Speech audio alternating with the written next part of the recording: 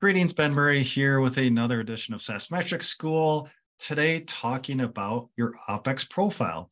And this is what I call the bottom half of your SaaS P&L. If you think about a SaaS P&L, we've got our revenue categories, we've got COGS, which then creates gross profit. And then below gross profit, we have OpEx or operating expenses. So I kind of sometimes refer to that as the top half and bottom half of the P&L. And those are telling two different stories. There are definitely different economics going on in our SaaS P&L. And there's a common way to analyze our operating expenses. So first, what is OpEx or operating expenses for SaaS companies? And I'd say there are no absolutes in SaaS, but 99.9% of the time, the bottom half of your SaaS P&L should be set up with R&D or dev. That's one cost center. Sales is another cost center. Marketing, and then G&A being general, administrative, HR, IT, finance, accounting, etc. Now, for sales and marketing, I like to keep those separate. I like to keep those as two distinct cost centers because we're going to manage those differently, forecast those differently, and also allocate expenses differently for, say, CAC when we're looking at new customer acquisition. So that's our OpEx area. And how do we analyze this OpEx area?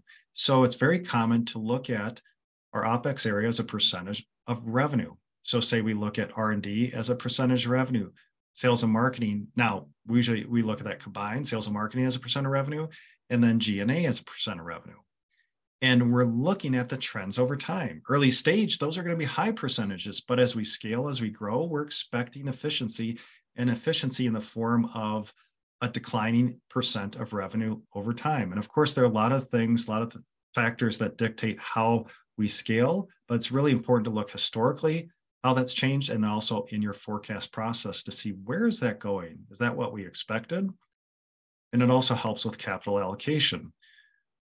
Now in the show notes, I said sales and marketing need not apply. I think it's really interesting to see sales and marketing as a percent of revenue, but that's telling us nothing about efficiency. That's just telling, are we investing in sales and marketing or are we not? Are we still at founder-led sales? Do we have a go-to-market motion team? Then we're going to look at pillar 5 of my SaaS metrics framework, and look at CAC payback period, cost of AR, et cetera, to understand the efficiency of sales and marketing. So again, as a percent, doesn't really tell us much other than we're investing or not investing. So we've got to be careful with that OpEx profile piece. So very common to look at our OpEx profile as a percent of revenue. How is it scaling? How is it trending? Is it trending as we expected? And then there are also a ton of benchmarks out there. So you can see where you benchmark based on your ARR stage to see, are you ahead, behind, based on those benchmarks.